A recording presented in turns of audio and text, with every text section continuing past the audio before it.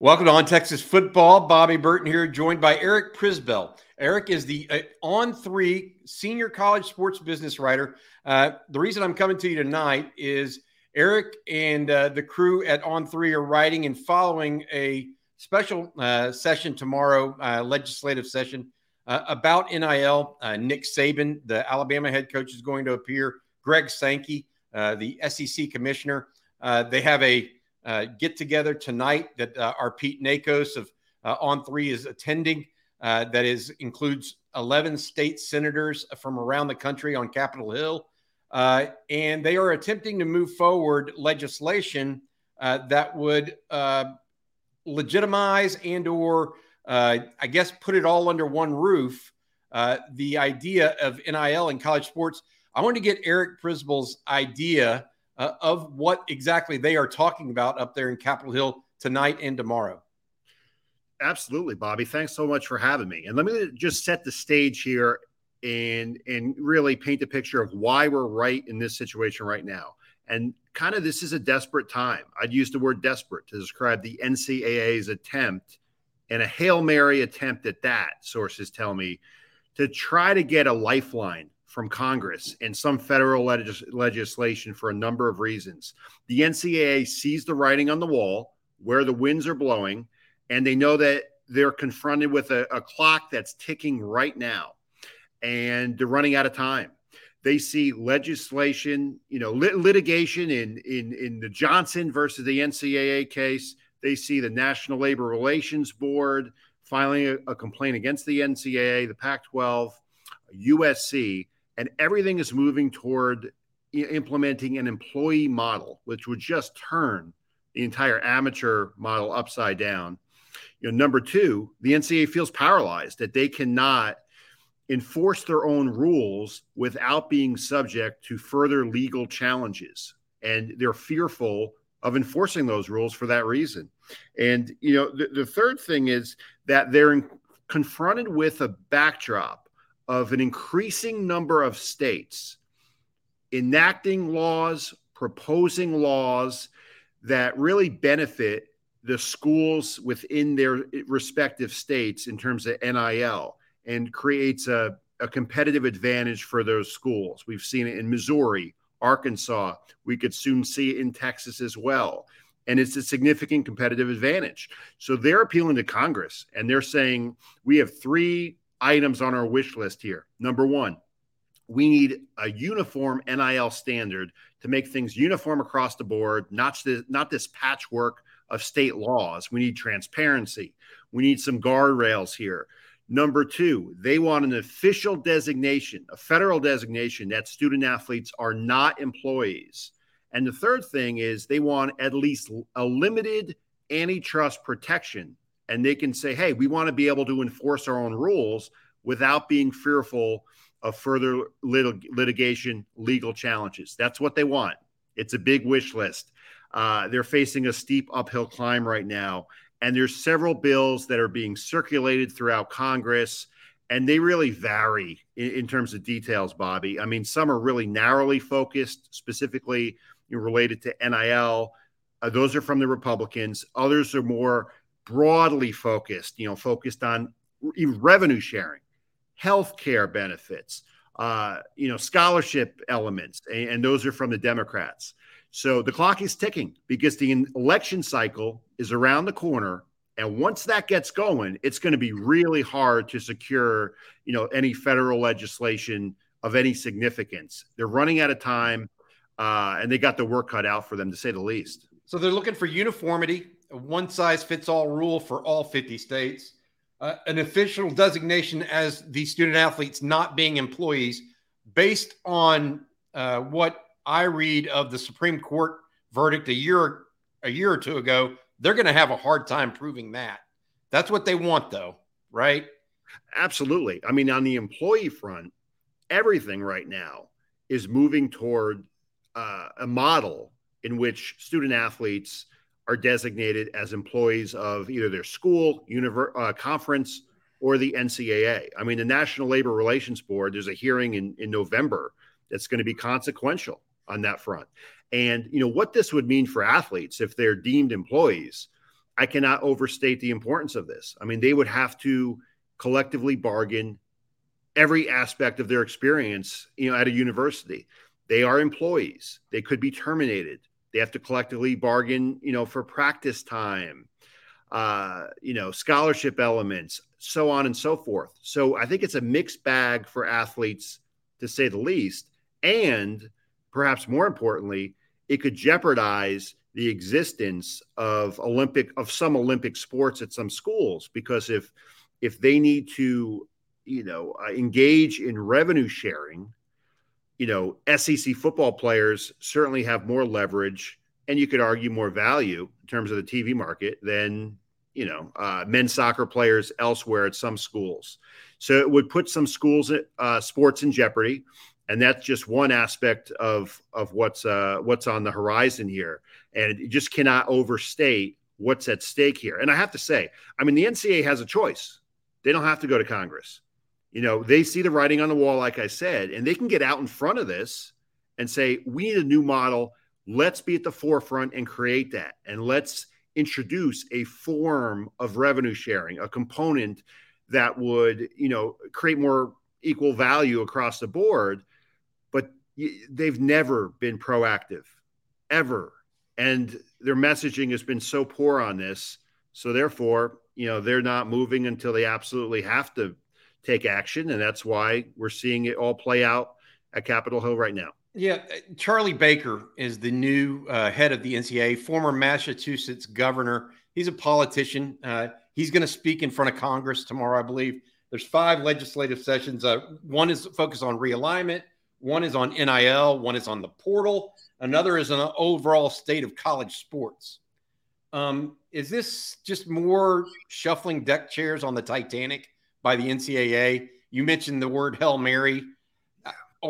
Are they not getting out in front of it, in your opinion, or are they trying to stick to the old model that, frankly, the courts have already said you're going down the wrong path trying to stick to what you already have? Great question. I do view it as a Hail Mary. They're not out in front of this. They're missing a real opportunity here to help create this new model and help determine what it looks like, without an outside entity, taking control and determining it for them. And it could be the National Labor Relations Board. It could be another entity. Take your pick. They've got incoming from all sides right now. And I have to say, Charlie Baker, I've listened to him. He is certainly more equipped to try to get this done than Mark Emmert was.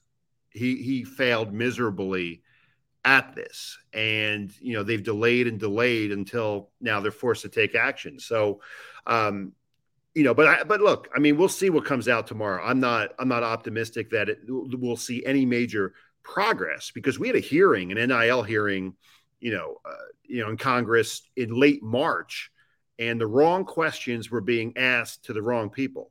And it just simply seemed like largely a waste of time, without addressing the elephant in the room, where we need a new model. What's it going to look like? If it's not the employee model, it's going to have to incorporate some level of revenue sharing. So how do we do it?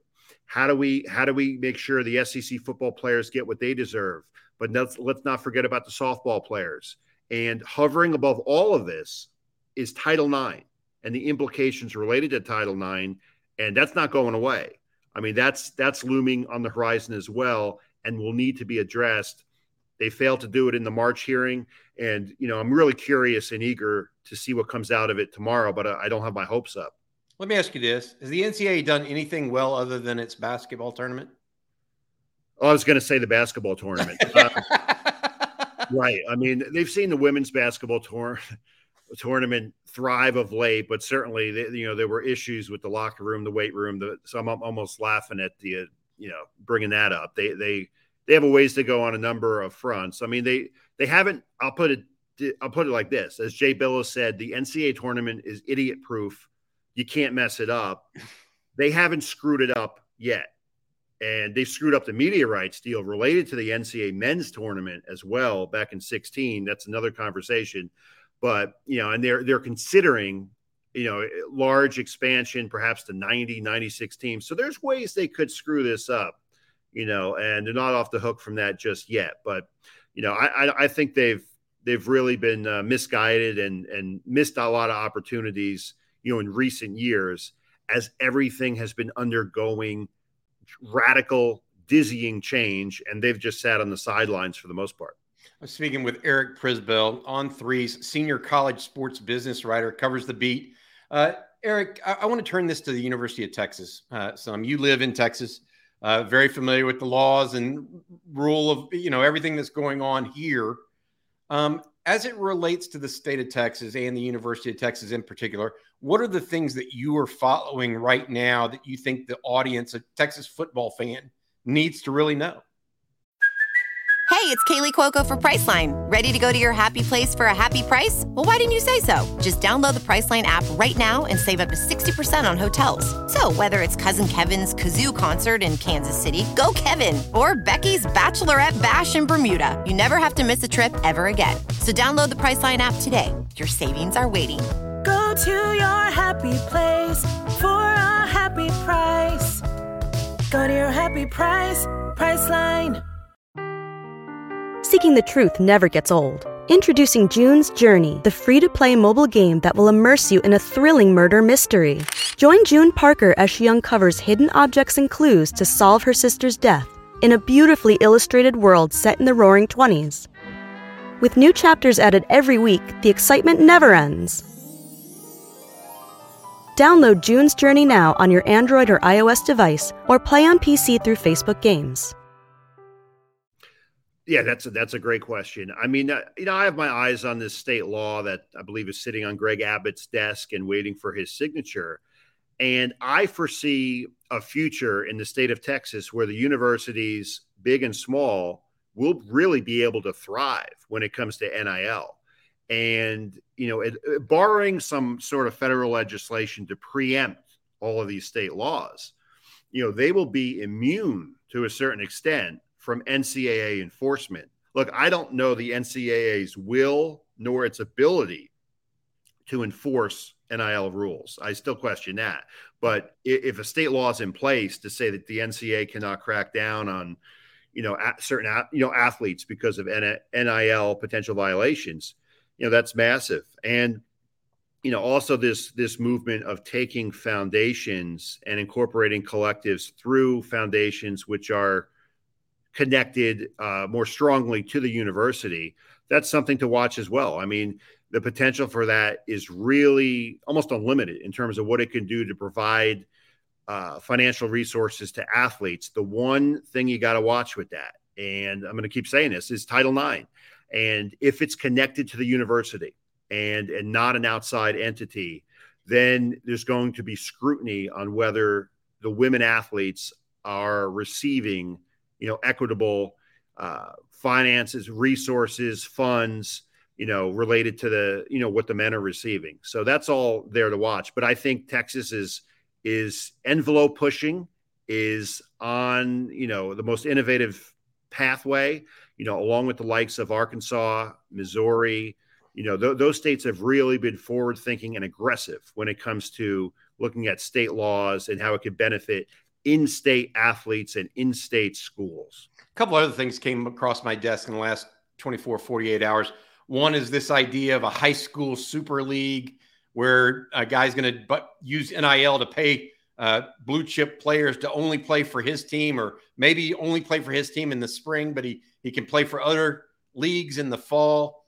The state of Texas doesn't allow that by UIL rules. So that example is probably not going to fly and going to be DOA in the state of Texas, in my opinion. But there are other elements that are going to be happening. You talked about this Lone Star Collective. That is something you told me about today that I frankly had not heard of yet. Right. Yeah, I met for lunch today with Tom Burnett, the former longtime Southland commissioner. And he has a really innovative program that he's launching right now. And I have a story on this, a lengthy story running tomorrow. It's called Lone Star NIL. And we've seen the proliferation across the board nationally the last 2 years of school-specific collectives, entities that connect athletes with companies for NIL opportunities in a number of ways. This is the first ever state-specific NIL collective or marketplace that will connect athletes throughout the state with different corporations. Now, how's it different from a collective? Collectives are typically donor driven. They receive donations of varying degrees, from boosters, and largely for the purpose of that athlete attending that school.